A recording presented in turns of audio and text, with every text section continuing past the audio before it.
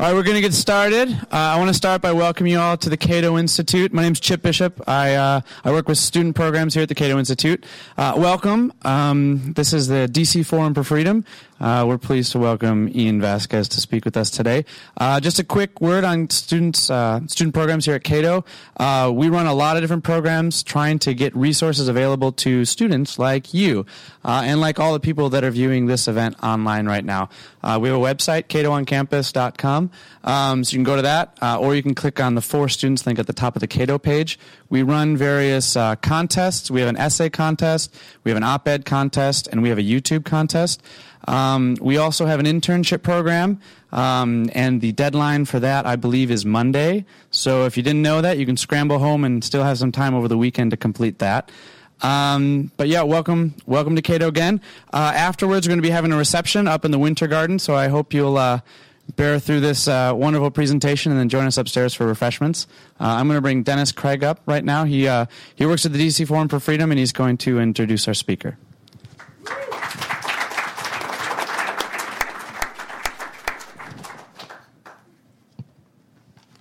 Hello, everybody. As Chip said, thank you very much for being here. First, I wanted to, for those of you that don't know me, my name is Dennis Craig. I help out the DC Forum for Freedom. I run the Liberty Society at the George Washington University. What the DC Forum for Freedom is basically a network of students all over the DC, North Virginia area. It serves as, a networking group, a hub, a communication hub for all the different liberty groups in the area to get together, attend each other's events, support one another, and to stay in the loop as to what's going on with everybody. So we have a lot of groups, George Mason's groups, American University is here, my group, George Washington, and I'm sure a few others that I'm leaving out. But it's been extremely successful, and we've been doing these things once a month just to get students together and to keep that communication intact. Before I introduce our speaker, I just want to take note of some books that are for sale outside in the lobby, including this book, Global Fortune, The Stumble and Rise of World Capitalism. This is a variety. This was a book edited by Mr. Vasquez. It's a variety of articles that he's compiled that touch on just the international economics and how capitalism has affected the rest of the world in many different instances and cases. This is $7. Awesome deal. I'm going to grab one. There's other books, Bose's Libertarianism, a primer, and The Libertarian Reader. And they also have the Economic Index of Freedom. I'm not saying that right, but it's out there, and it's great for students if you're doing research on anything. It weighs economic opportunity and economic freedom and how prosperous those countries are. But with that being said, Ian Vasquez is the director of the Cato Institute's Center for Global Liberty and Prosperity. He is a member of the Mount Pelerin Society and has been a team member of the Council on Foreign Relations. Prior to joining the Cato Institute in 1992, Mr. Vasquez worked on inter-American issues with the Center for Strategic and International Studies and Caribbean and Latin American Action.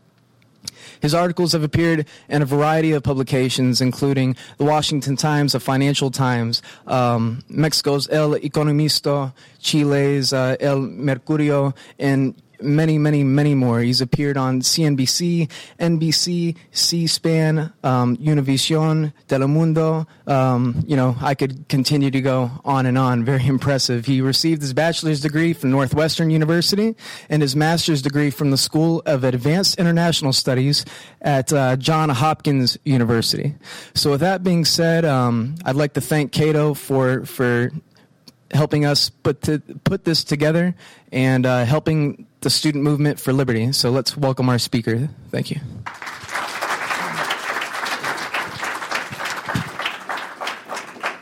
Thanks very much. Welcome everybody to the Cato Institute. Chip already said that this was going to be a wonderful talk. In case he's wrong and some of you decide to get up and leave, please do so quietly so that you don't wake everybody else up on your way out. Maybe I'll start by asking people here, how many people here are actually from Latin America? Okay, that's good. And how many people here have visited Latin America? other than the Latin Americans, of course. Okay, that's good. Well, the reason that I ask is actually because maybe not in this crowd, but certainly in other crowds, the picture of Latin America that is formed in the United States and in Europe is often a distortion of reality. Latin America tends to be a place where Americans and Europeans, actually for a long time, have projected their fantasies and their ideological goals without very much in the way of accountability. And it's also been a place where outsiders, again, especially Europeans and Americans, certain ones, not everybody, express their discontent with their own societies. And so what results is a distortion of what I think is Latin American reality. And so you see in the mainstream press and even in popular perception oftentimes this distortion. I would give as one example what's going on in Bolivia today. Here you have the rise of an indigenous leader who represents a big portion of the population in a democratically elected way, at least initially. And that's all well and good. But, of course, the problem is that government is imposing an increasingly authoritarian style of government based on collective-type rights that actually violate individual rights. Now, this version of what's going on in Bolivia is hard to find in the popular press because critics of the current government are often depicted as elitist or the white minority, when the reality is that at least half of the country is vehemently opposed to that government. So that's just one example. Now, this distortion of reality has been going on for quite a long time, since the very beginning, in fact, when the Europeans came to Latin America. And it's something that the Venezuelan intellectual Carlos Rangel described as the myth of the noble savage, where the Europeans arrived and they viewed the people, the natives who already lived in the Americas, as a very idealistic type, very peaceful people who lived in harmony with each other and with nature. Of course, that was not true at all, certainly not with the main civilizations of the Incas, the Mayas, who had already expired by then, and the Aztecs, who were very violent, authoritarian civilizations. Certainly, a lot of injustice happened when the Europeans arrived, but that depiction of the noble savage is a myth. And it has evolved in recent times into a sort of support for what Rangel used to call the good revolutionary. So if it wasn't true 500 years ago, it's even less true today in Latin America, where people have intermixed throughout those centuries, and where entire indigenous populations, especially in the Caribbean, including in Venezuela, were wiped out. So that depiction wasn't true then. It's even less true today, and yet you have that myth evolve into support for the good revolutionary, which is another way of saying support for far leftist causes in the region that supposedly vindicate the noble savage in support of the genuinely good, untainted Latin American, the genuine Latin American. And of course, the best example of this in Latin America is the case of Cuba, where you have a dictatorship that nevertheless is so oftentimes in the press by Western celebrities and others celebrated at worst, or its abuses downplayed significantly because of the supposed triumphs of the revolution, bringing down inequality and helping the poor. That in itself is a big distortion of reality. The other country which is taking the place of Cuba is Venezuela. And actually just this week there was the death of a political prisoner in Cuba, Orlando Zapata Tamayo, who died in the most brutal way. He was a political prisoner, peaceful opponent of the regime, and he went on a hunger strike. They They decided not to give him water for 18 days. That resulted in kidney failure, after which the prison authorities put him under harsh air conditioning, naked, for a long time until he contracted pneumonia and eventually died. He died this week, and I mention it just because there are constant reminders of the reality, in this case of Cuba, of Latin America, and yet it doesn't seem to change the perception among some people outside of Latin America. I'll get into it a little bit later, but I think that's finally starting to change somewhat. I was mentioning Venezuela. Venezuela is the country that is taking over the place of Cuba in terms of the violation of rights. Just this week, the Inter-American Commission for Human Rights issued a 300-page report detailing what we already know about Venezuela, how criminal law, administrative law, and just abuses of power have been used to marginalize anybody who disagrees with the government, and sometimes in very violent ways, but consistently in ways that violate those people's rights, even under the Constitution of Venezuela. So you have all these cases continuously coming up to sort of confirm a reality that is oftentimes distorted by the time it gets to the United States. Now, of course, I've mentioned the most extreme cases, but I mention them because they are references in a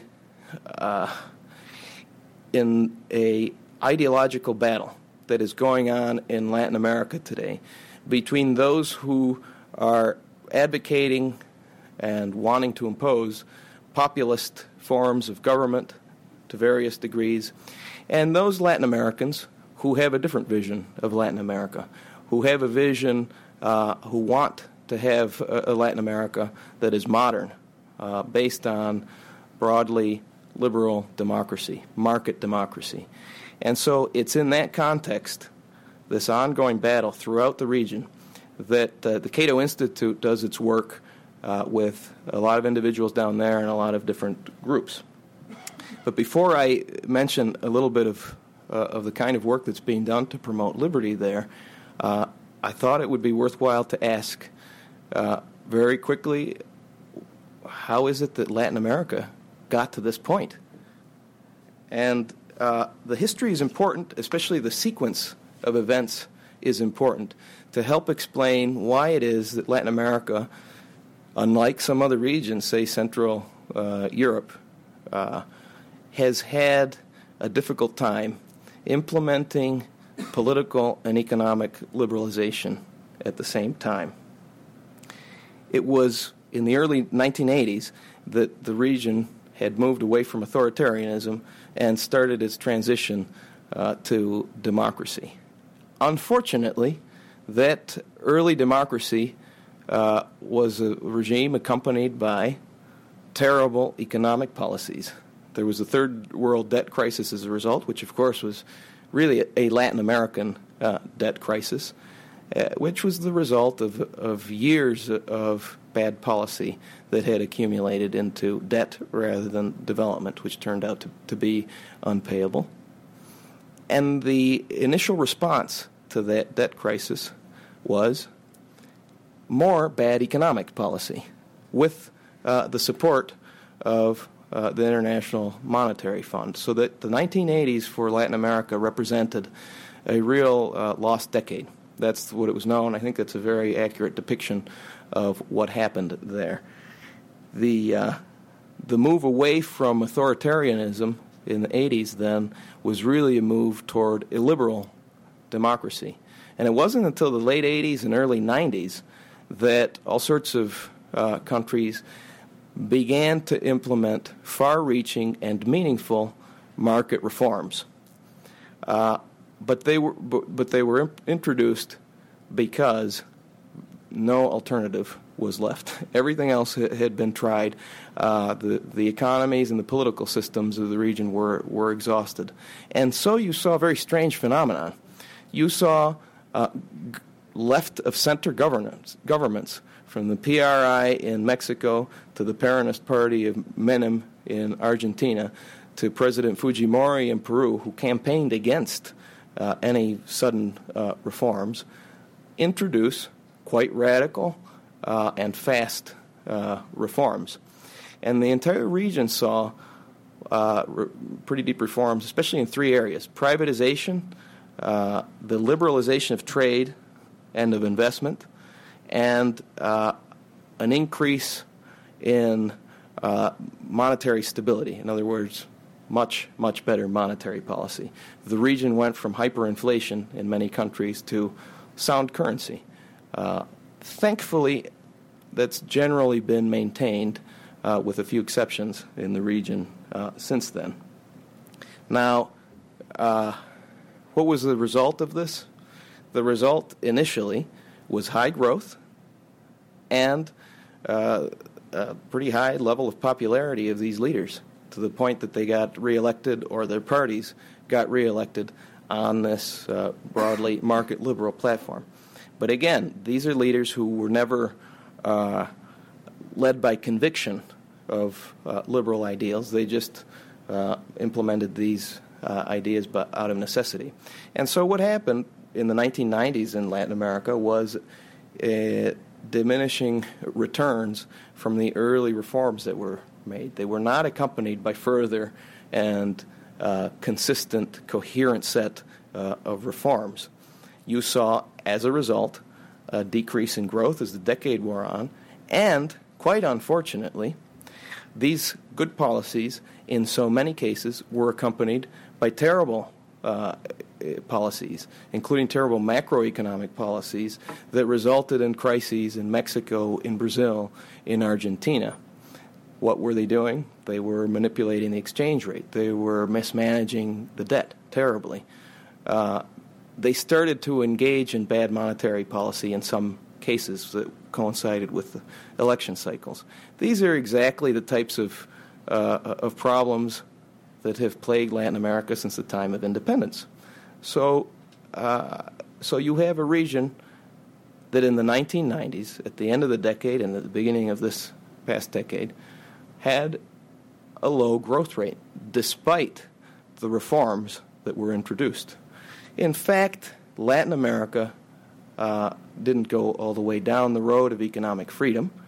It went only partially down the road of economic freedom. And yet, the perception in the region by the second half of the 90s was that, well, we tried capitalism, and it hasn't worked out very well. And in many cases, it looks like it's been a spectacular failure. This, of course, is very far from the reality, but it opened the doors to all sorts of opportunistic politicians and interest groups.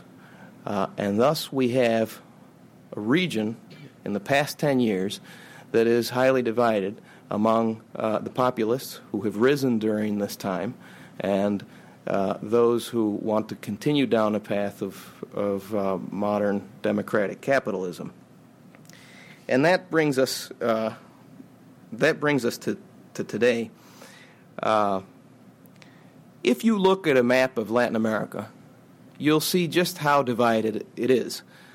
I mean, most of the countries, with a couple of exceptions on the Pacific, Chile, Peru, Colombia, most of Central America, and Mexico, are countries that have opted for democratic capitalism, have free trade agreements with the United States, or would like to have free trade agreements with the United States, and for the most part look set to sort of continue along those lines and not follow the populist path, which has been chosen by Venezuela, Bolivia, to some degree Argentina, certainly Nicaragua, unfortunately also Ecuador. And there you have Brazil, which is always an undefined category. There's a couple of Brazilians here who understand no one ever can classify Brazil. And so the region is divided geographically, but it's also very divided internally in most countries. Venezuela is a country that's very divided among supporters of the government and opposition. Bolivia is a country that is extremely divided, especially along geographic lines. Ecuador is a country that's very divided. Those are the populist countries. But even the ones that are choosing the other direction are very divided. Mexico is divided. Peru is divided, with the interior being more susceptible to voting for populist candidates. Mexico, the current president of Mexico got his support from most of the voters in the northern part of the country, and the south tended to be more populist. So you see this pattern in Latin America today. So here we are then in the middle of this huge ideological battle that is just dividing the entire region. And what you mostly hear from the region is the spread of populism, the threat of Hugo Chavez, the unstoppable force of populism and its money, and how that's winning over all sorts of converts in a region that's very unequal, and so this has broad appeal. I actually think that may have been true of several years ago, but is less and less true, and perhaps the opposite is the truth today. And I think that there's a lot of signs that the liberal side, in the classical sense of the term, democratic capitalism, is having success in the region, and actually success of very important kinds. I'm just going to mention three phenomena. There's more things that we could talk about, but I think three that stand out, which are very hopeful to those of us who advocate liberty in the region. And one of them is that there are more and more success stories in Latin America. There are more and more democratic, market democratic success stories in the region. Of course, the one that stands out the most, Chile, is the one that has had the freest economy in Latin America for the longest time, and thus has had the most success in almost any measure of economic, social, and political progress. It stands apart from the rest of Latin America. We do an exercise at the Cato Institute with the Fraser Institute in Canada and think tanks around the world, which is that we put together this Economic Freedom of the World report that measures the level of economic freedom in countries. And in 1975, Chile was a country that had one of the lowest levels of economic freedom in the world. I think there were 2 or 3 other countries that ranked lower out of the ones that we could rank in that date. And today it ranks on our index as the 5th freest economy in the world. That's a tremendous amount of progress on policy change, but it's also represents, because of the strong relationship between freedom and other indicators, tremendous amount of progress on all sorts of social indicators. If Chile continues to grow at decent levels, say 5% or so, I would say that in the next 15 years, it will become a developed country. Now, this is a tremendous success story. And I'll take it a step further. It's a tremendous success story for another reason. Chile was a pioneer in economic reforms in the world, not just in Latin America. Its reforms began in 1975. This is before China started reforms. This is before Margaret Thatcher started any talk or any implementation of privatization. Chile was already doing so. And its reforms were done explicitly to turn the country into a capitalist society with a well-thought-out plan of all sorts of far-reaching reforms that complemented each other, and that was really a coherent plan. Remember, nobody had done privatizations before. This is something completely new. Chile started down that path, and it did reforms in a whole series of areas. It also it was very dynamic in the way that it did reforms, and it introduced one reform which was really a paradigm changer, which was, of course, the privatization of the pension system.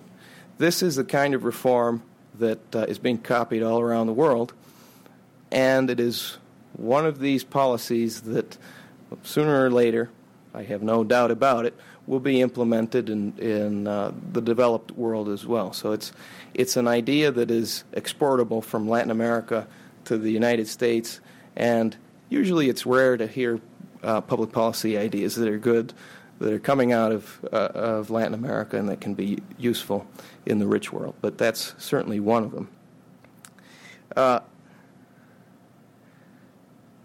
Let me just mention a couple of other cases that I think are success stories in Latin America, which are showing that this is not just Chile, where economic freedom works. El Salvador is increasingly successful at economic freedom and democracy. It's probably the country that has done the most in the past 10 or 15 years in terms of economic reforms after Chile to increase its level of freedom. And it's done so in a whole range of areas. It's really, in essence, copied Chile in many ways. And if you look at the results, you see a similar pattern as in Chile, huge drop in poverty and so on. But if you look at the growth rate, it's not very impressive. And so we did a study at the Cato Institute of El Salvador, and we discovered that, in fact, the government's been measuring economic growth incorrectly in El Salvador. The entire economy has been transformed in that country. It's a service economy. It's no longer based on agriculture as much as before, and so on and so forth. And yet the government had been measuring it as though everybody was living on a farm. So we've discovered that the size of the economy is probably 30 or 35% greater than it actually is. And that is consistent with some of the measures that the World Bank and the IMF have discovered. And, well, probably in a year or two, the government will change its official statistics to reflect that. But the reason that I mention this, it's important because it's just yet another confirmation about the strong relationship between economic freedom and growth. And so that's an important case study.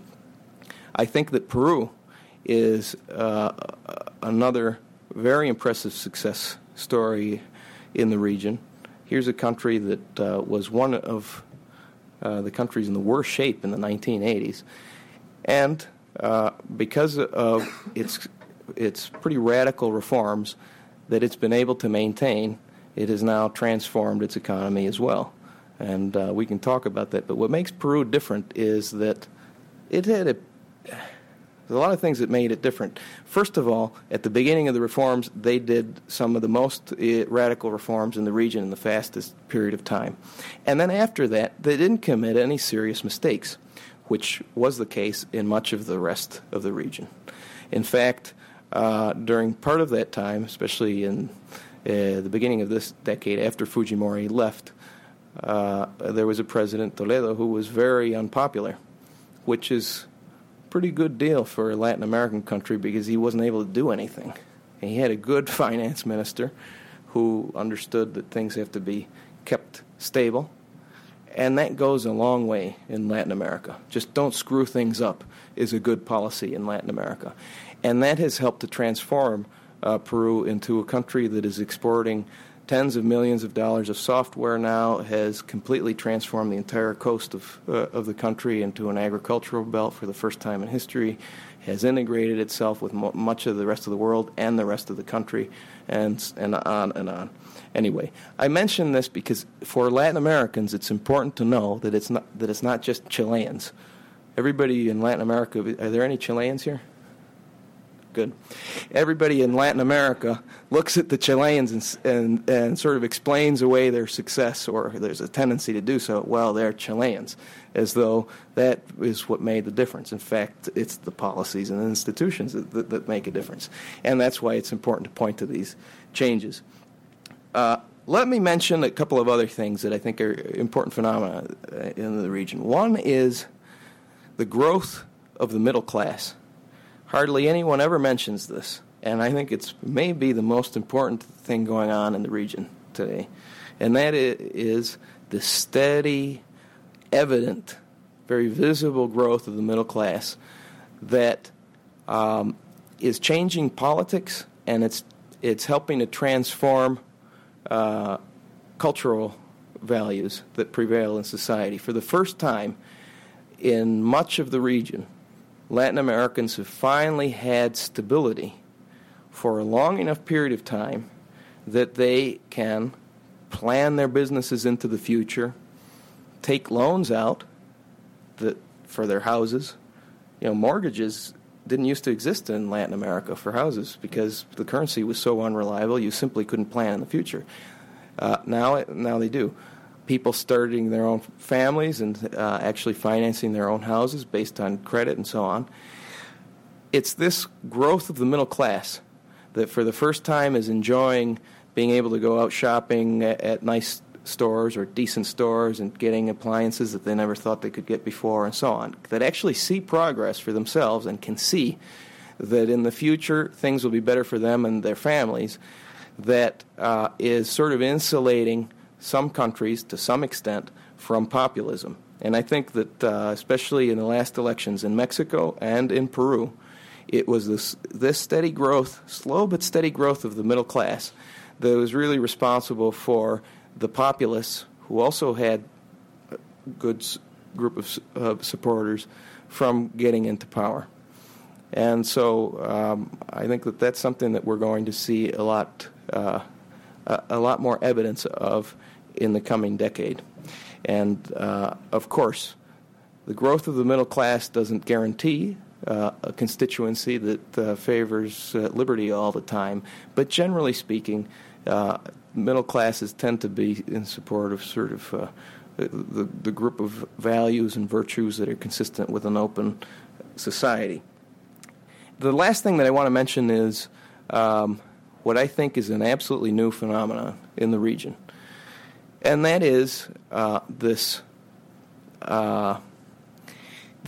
widespread feeling among young people in Latin America that they have had it with the status quo, and that they're also rejecting the far left ideas and are actually wanting to live in a modern Latin America, one where there's tolerance, where there's a good degree of the market, and there is democracy. In other words, market democracy. And, of course, the best example of young people mobilizing in favor of these values is the student movement in Venezuela. But actually, this kind of feeling is present throughout the region, and it's the first time that I've ever seen this in the region. I think maybe it's the first time this has happened, because usually when students protest or organize or get together collectively to promote something in Latin America, it's usually idealistic leftist causes and so on. Of course, that still happens in some universities and so on, but what you're seeing is a whole group of young people in most countries wanting to promote a completely different view. And so it's because of that at the Cato Institute in the past several years, we've decided to reach out to some of these students and to work with them, to engage them in policy discussions and in the ideas of liberty. And we've done it in a lot of different ways. One of the ways that we've done is work with some of our Venezuelan friends in Venezuela and in Latin America. We took some of the leaders of the student movement in Venezuela right after they had defeated Chavez in the big referendum a couple of years ago that rejected his socialist constitution. We took them to Bolivia, we took them to Ecuador, we took them to Argentina, and they were greeted as heroes in those countries in big meetings with other students and so on. And they got a lot of press. They were spokespersons for that other Latin America. And it's not easy to do that kind of work in some countries in Latin America today. I'm talking, of course, about the populist countries. In each place, we were harassed by the authorities. At one point in Bolivia, they took our passports away, and then they threatened to kick us out of the country, but anyway, we got around that. In Bolivia, they filmed us and they were following us, as well as in Ecuador. We were also in Venezuela, and I'll talk about that in a minute. We were there last year with a number of the students and the young people, because one of the things that we began doing at Cato was also a seminar, a Cato University in Spanish in Latin America for Latin American leaders that we're doing annually now. And we do it in Guatemala for a week with the best libertarian minds from the region, and we pick who we think are really outstanding individuals. Well, we did it again this year, but last year there was such a demand from Venezuelans that I decided we should do it in Venezuela. Why not? And so we did that, sort of an abbreviated version of that, and that was a totally different experience than in Guatemala, because the government was not pleased that we were there. So they showed up with the National Guard and the state-run television and the Ministry of Education to tell us that we had to shut down, which was really kind of an exciting moment.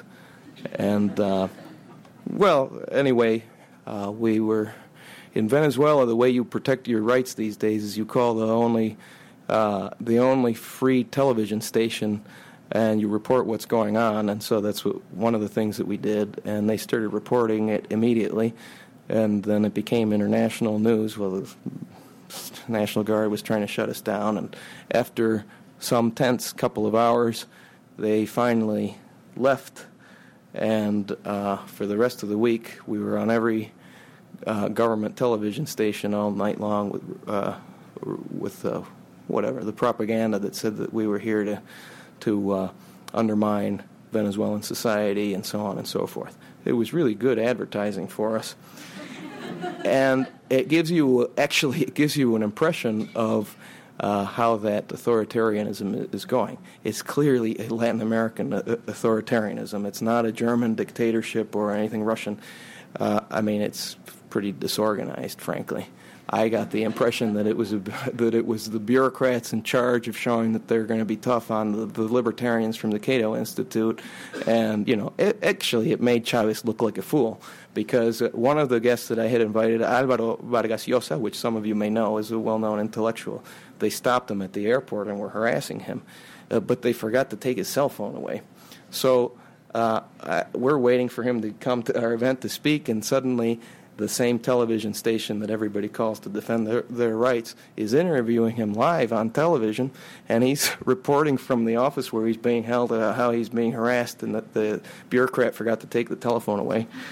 And so finally they came in, they took the telephone away, but then they forgot to shut off the telephone.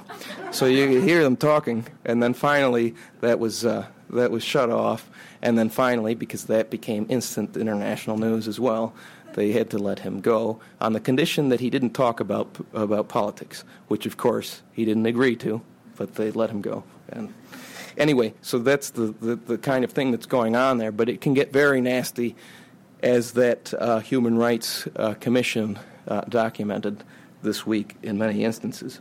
So those are just some of the things that we're doing in Latin America with respect to young people. But, of course, a big part of the work that we do at the Cato Institute, the major work that we do, is actually policy work. Research on public policies, whether it's on the informal economy or on what to do about education in Latin America, or the crisis in water, or just general matters. And so we have had numerous conferences that are policy conferences, not aimed at students or young people. And so the work that we do there is a combination of outreach to young people, because there really is this tremendous thirst for these ideas now in Latin America among young people, and the scholarly work we do on public policy. And I'm pleased to report that in addition to these student groups proliferating throughout the region, there are also so many good public policy groups, think tanks, doing great work in the region, and we work with them. There's a number of things that are going on that I think is still favor the pro-liberty side, not the least of which is that Fidel Castro is going to die. Well, Cubans don't actually believe that. They say he will never die because he's been around. I mean, if you've been to Cuba and you say that, they'll say, no, he's never going to die. But I think that he's going to die. And if I had to bet that he was going to die, I would bet he's going to die this year. But, of course, I've been saying that for the past several years, so maybe the Cubans are right. Anyway, the moment he dies, in my view, is going to be a signal for collective action in Cuba to start changing things under Raul Castro. Because absolutely nobody is a communist in Cuba, with the exception of maybe 2 people. And everybody is fed up with that system. But they can't change it because that truly is a totalitarian system.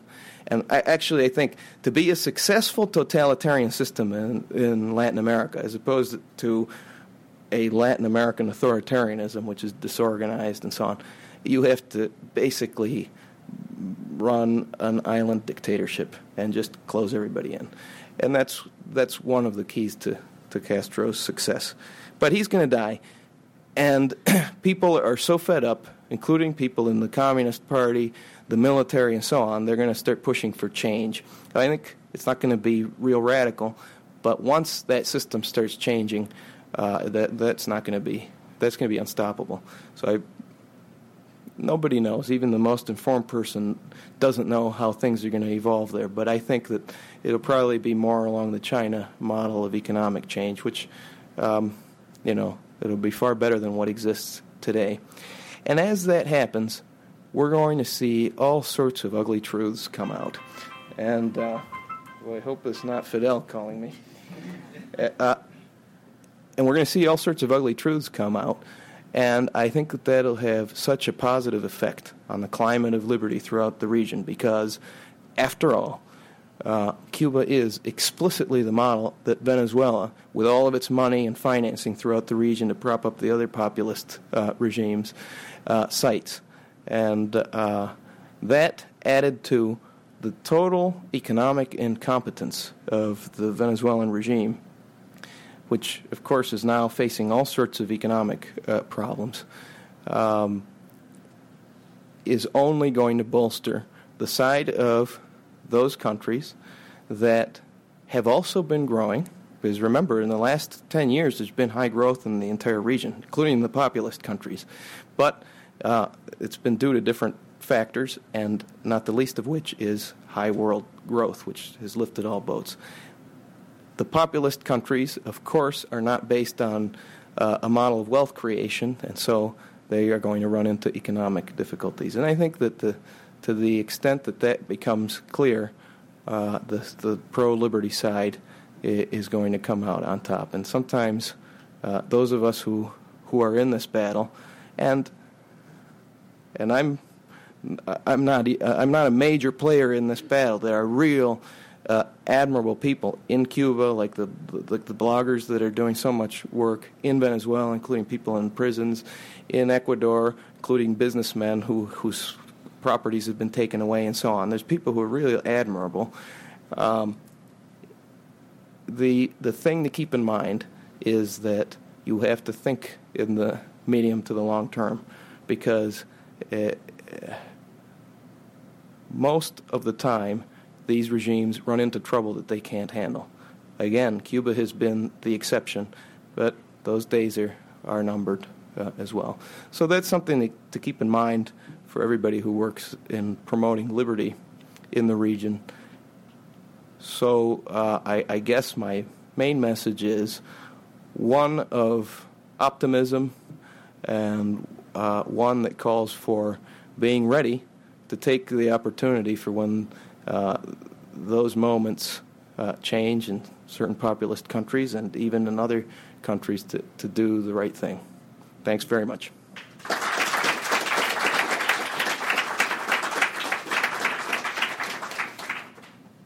Question in the back. Yeah, right there. Thank you. Question about Chile. It's something that I've often argued with because it is the most free now, but how it got started with the whole revolution and Pinochet and all that is something that is often very controversial amongst our side of things. So I was curious on your take on that situation. Yeah, I mean, the key to the success of Chile was certainly not authoritarian government. It was the unlikely increase in liberty under a military government. And let us remember, this was not the case of a military government that overthrew a democratic regime. At least I don't believe that the facts say that.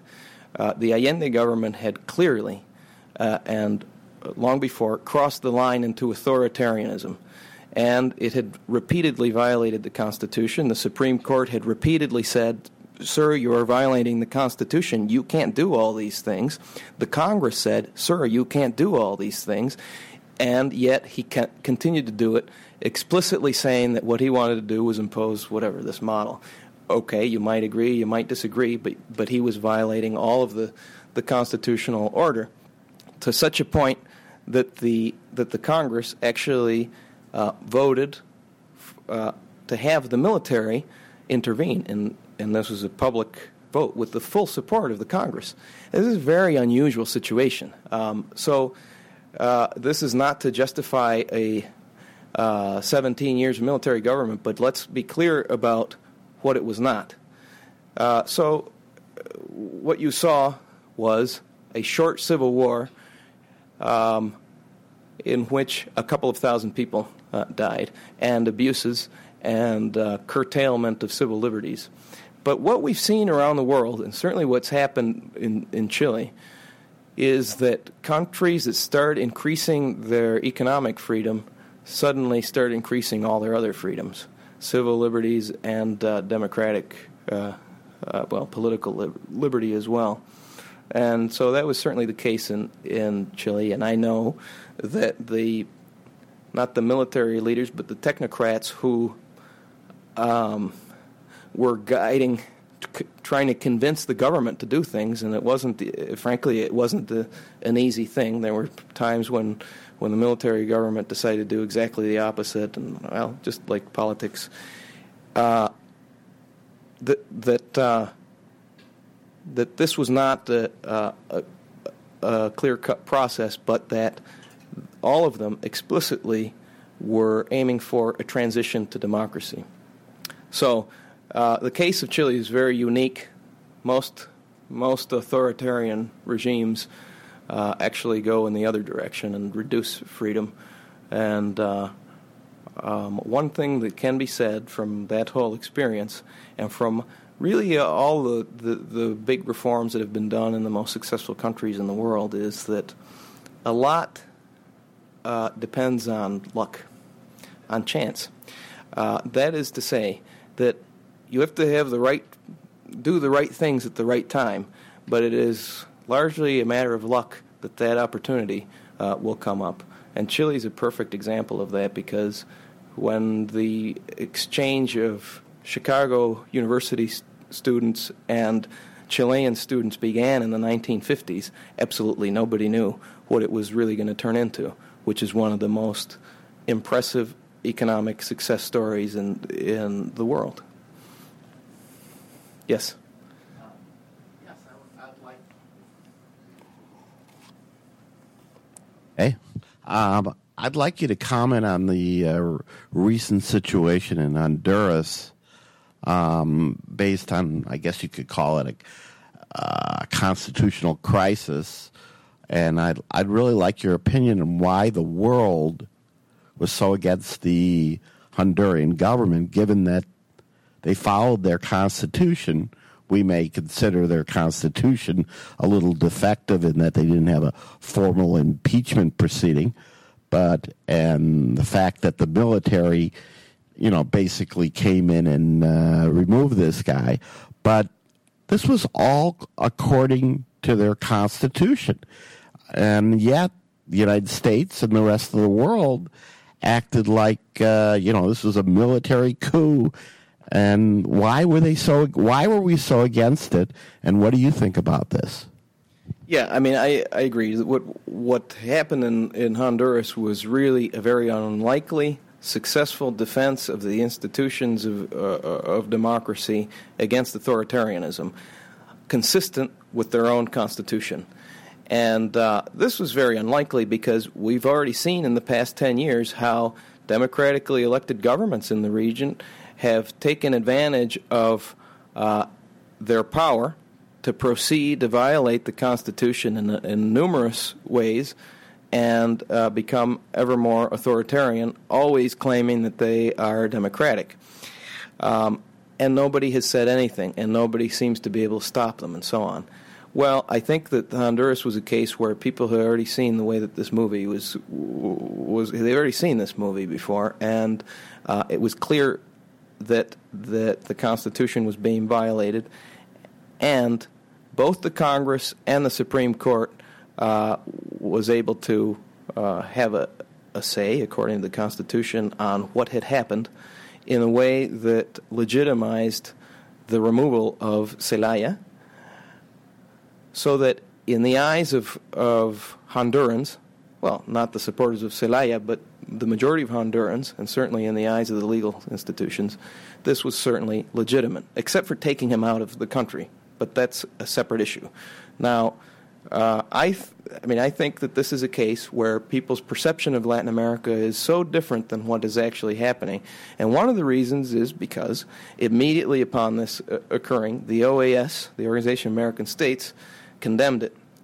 But of course, the Organization of American States is influenced by a popular vote of member countries, which are supporters of Chavez. They're clients of Chavez. So he controlled that. And once you have what is considered the legitimate inter-American organization saying this is the way it is, you had all of Europe doing pretty much the same thing, almost all of Europe. And you had this new Obama administration, which hasn't really paid any attention to Latin America. And its only guiding principle has seemed to be that he would be the anti-Bush, whatever it is, to ingratiate himself with the region, to reach out, to work with, whatever. And so he went along condemning it. Now, what occurred in the following period of months is that Obama spoke too clearly, and it was clear that there was not agreement within the administration, including in the highest levels of the State Department, to the point that it became an absurdity because elections were going to proceed in Honduras, and you were going to have an popularly elected government, and the United States was painting itself into the position of having to not recognize a popularly elected government and rather recognize a person who was clearly a stooge of Chavez. So they had painted themselves in a difficult position, and to Hillary Clinton's credit, I don't say that often, she actually was able to reverse the U.S. stance on that and support successful negotiations. I can follow it up. I mean, there were a lot more countries in Latin America than just the Organization of American States. There were a lot of, like I think, Costa Rica that were against it. And in Latin America, why are Latin American countries silent, or why were they against the so-called coup?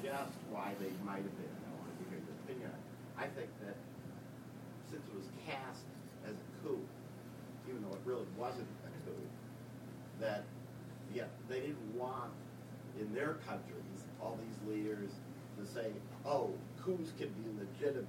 Even though it wasn't a coup, I think that was the fear. Yeah, no. Yeah, no, I don't think so. The argument is that Latin American leaders decided to condemn this as a coup because they didn't want to legitimize what could be a coup in their own countries or so on. No, I don't think so. I think rather it's the fear of Chavez.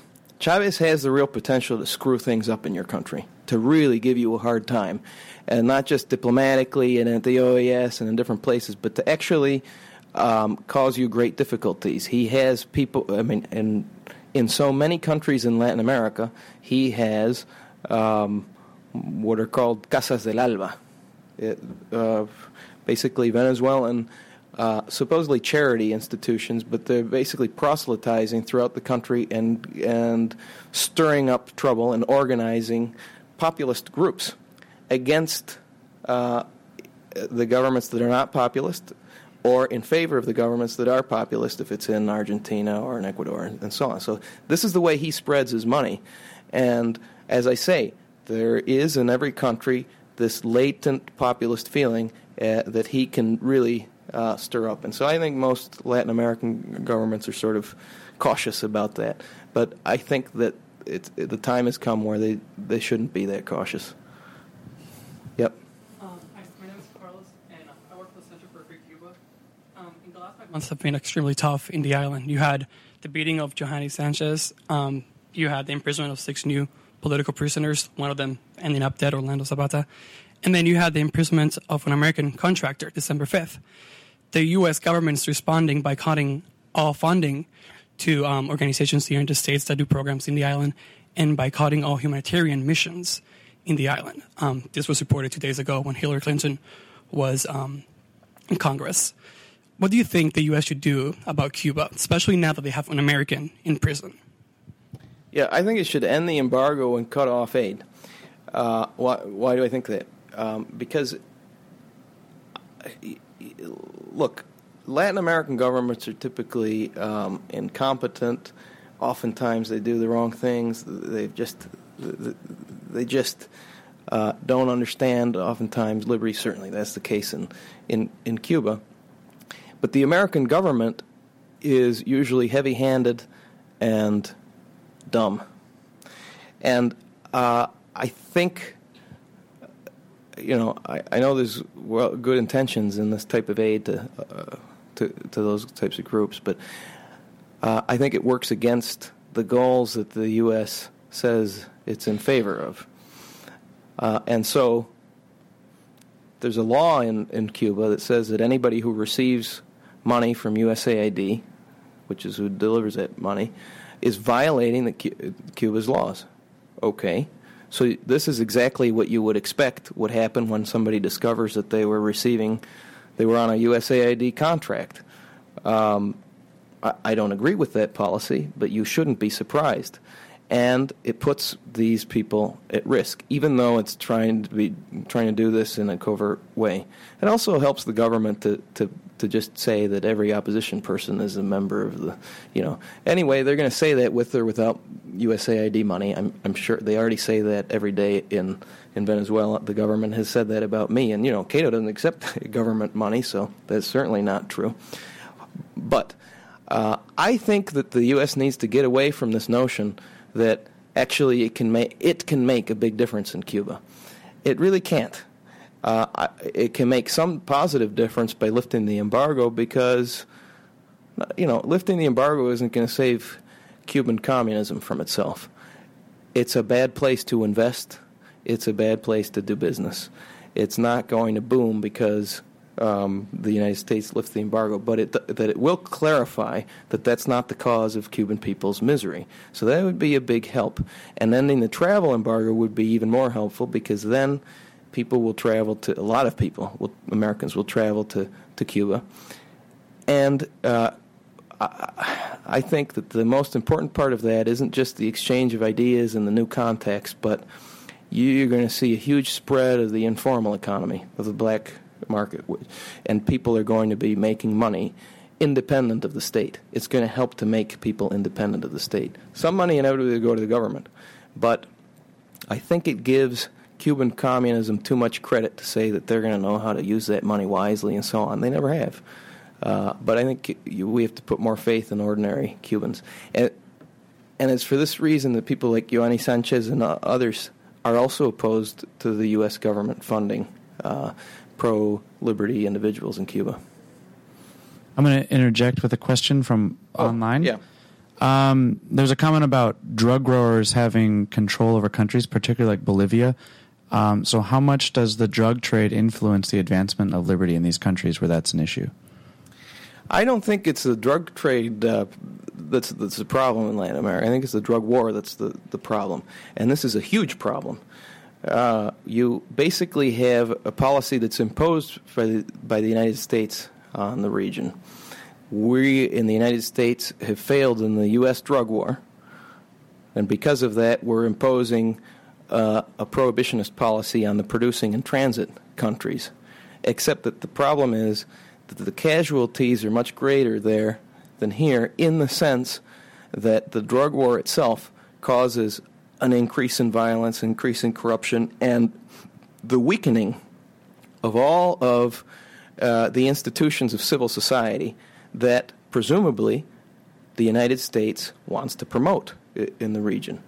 And so you have Congresses, you have judges, you have militaries, you have people in the executive branch completely corrupted by or intimidated by drug traffickers as a result of prohibition.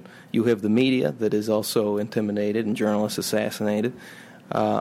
And you have a lot of instability. This, I think, is the biggest problem in Mexico today, since the current president decided to impress the United States by declaring an all-out war and doing it against the drug traffickers there. Suddenly, you're seeing a tremendous amount of violence that you never saw before. Drug trafficking didn't suddenly become a problem in Mexico. It was a drug war that has created 16,000 deaths in the last 3 years. And so I think that that's the problem. And as long as the United States doesn't actually end prohibition here, it's going to continue to be a problem in the region. But I think it would be much better for the U.S. and for the governments in Latin America to stop prosecuting the drug war there. It's not going to solve the problem, because the problem is in the United States, as long as it's prohibited here. In practice, if that were the model to be followed, what that means is you would have to come to some sort of an accommodation with drug traffickers and growers, which is actually what's going on in Colombia today. Colombia is being painted as a successful country in the fight against drugs and so on. Certainly in the last several years under President Uribe, it's a completely different country. It's a much, much better country. It's safe, most of it is.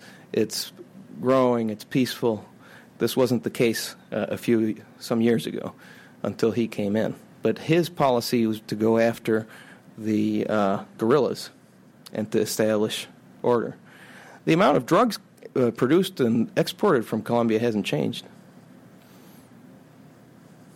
I'll take a question here. You haven't said anything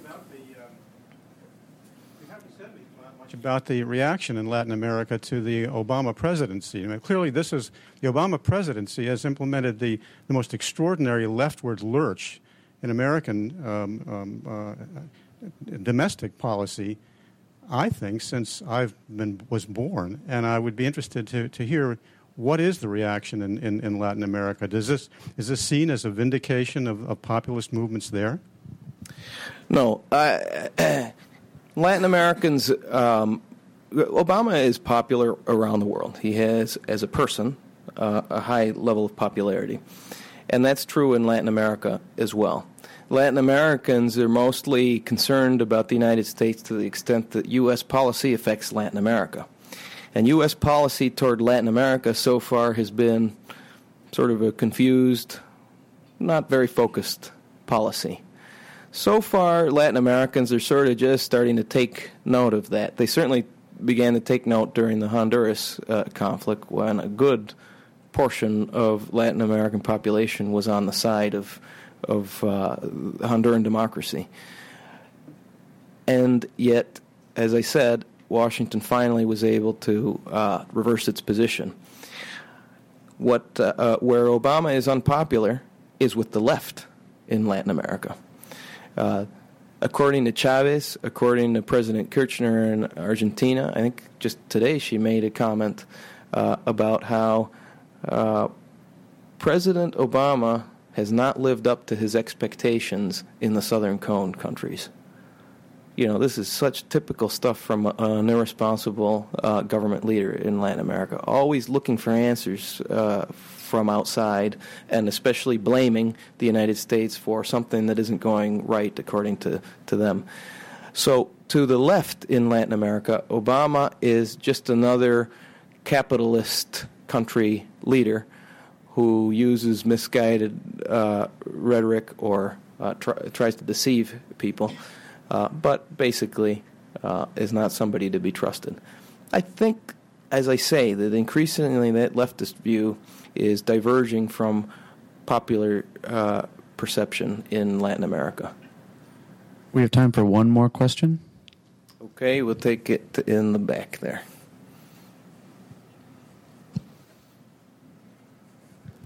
Thanks. I have a question about Mexico. You touched briefly on it. There are various doomsday scenarios on what's going to happen in Mexico.